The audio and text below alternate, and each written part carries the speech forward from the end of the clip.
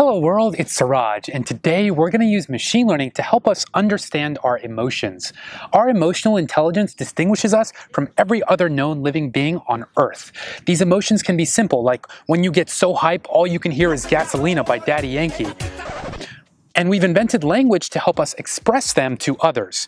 But sometimes words are not enough. Like some emotions have no direct English translation. For example, in German, Waldeinsamkeit is the feeling experienced when you're alone in the woods, connecting with nature.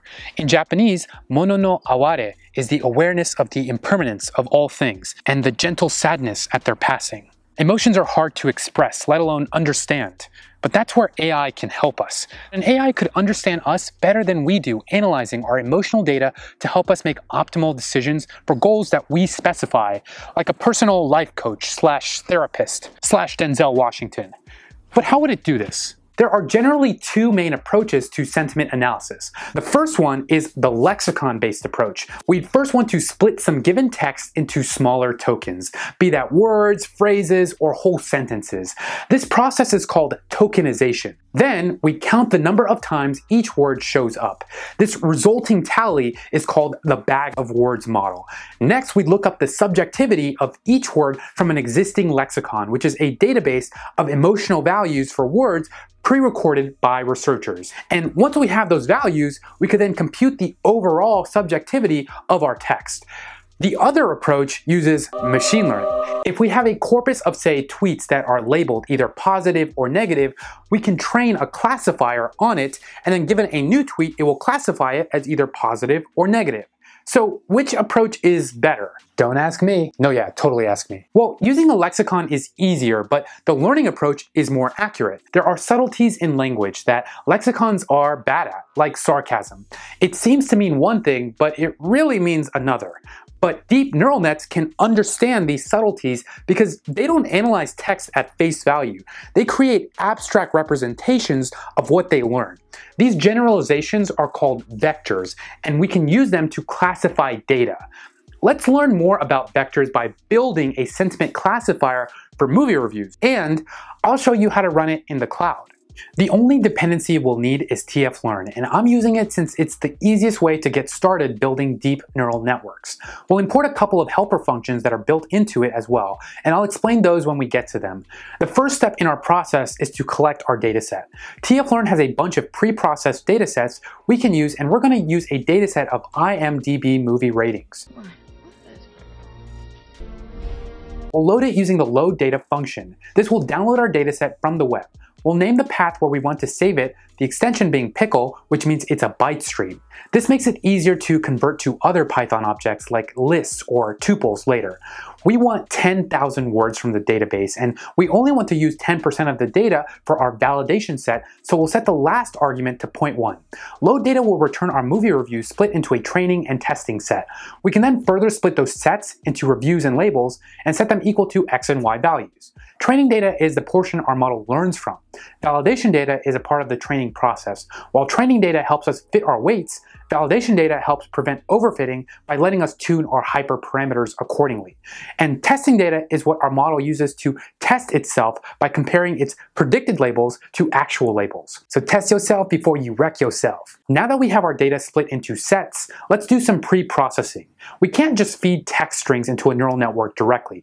We have to vectorize our inputs. Neural nets are algorithms that essentially just apply a series of computations to matrices, so converting them to numerical representations, or vectors, is necessary. The pad sequences function will do that for our review text. It'll convert each review into a matrix and pad it. Padding is necessary to ensure consistency in our input's dimensionality. It will pad each sequence with a 0 at the end, which we specify until it reaches the max possible sequence length, which we'll set to 100. We also want to convert our labels to vectors as well, and we can easily do that using the toCategorical function.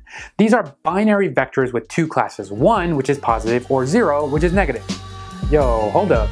Vectors got me feeling like Feed-forward neural nets got me feeling so upset. Only fixed size inputs like a small number set. So I dropped it, and instead I used recurrent nets, which are made for sequences like typed up or written text. I convert my text into vectors and I feed it in, slowly training word vectors that are embedded in. Repping words numerically, we can use generically a one-to-many mapping that I bring to you lyrically. We can intuitively define each layer in our network as its own line of code. First will be our input layer. This is where we feed data into our network. The only parameter we'll specify is the input's shape. The first element is the batch size, which we'll set to none, and then the length, which is 100, since we set our max sequence length to 100.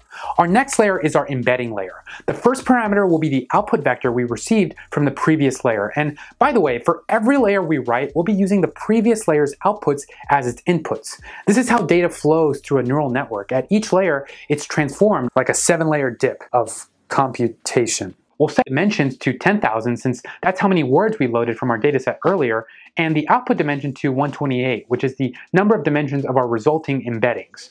Next, we'll feed those values to our LSTM layer. This layer allows our network to remember data from the beginning of the sequences, which will improve our prediction. We'll set dropout to 0.8, which is a technique that helps prevent overfitting by randomly turning on and off different pathways in our network. Our next layer is fully connected, which means that every neuron in the previous layer is connected to every neuron in this layer.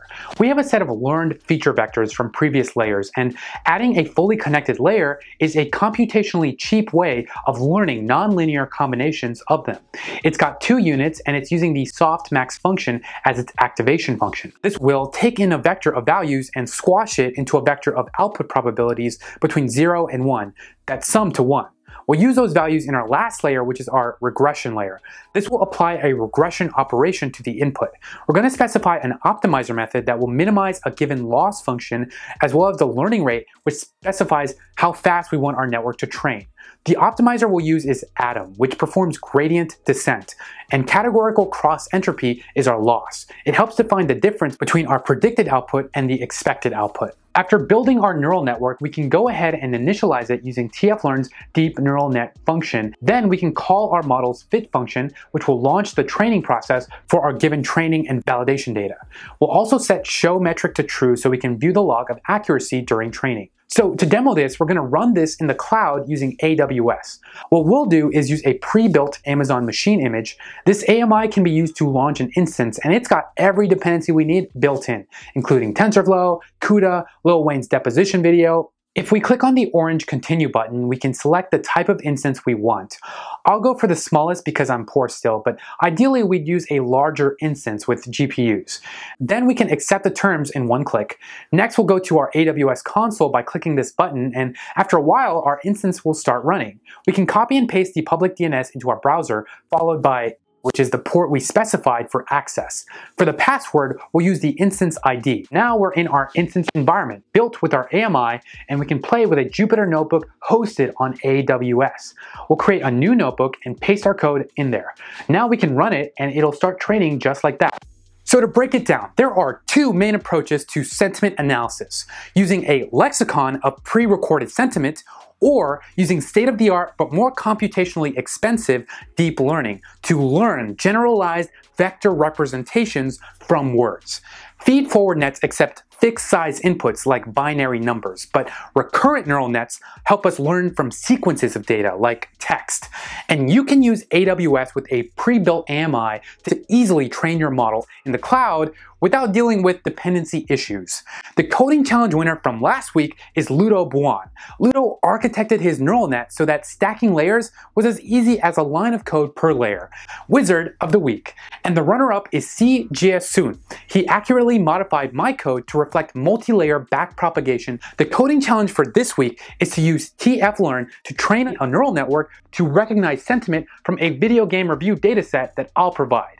Details are in the README. Post your GitHub link in the comments and I'll announce the winner in 1 week. Please click that subscribe button if you want to see more videos like this. Check out this related video. And for now, I gotta figure out what the F PyTorch is. So, thanks for watching.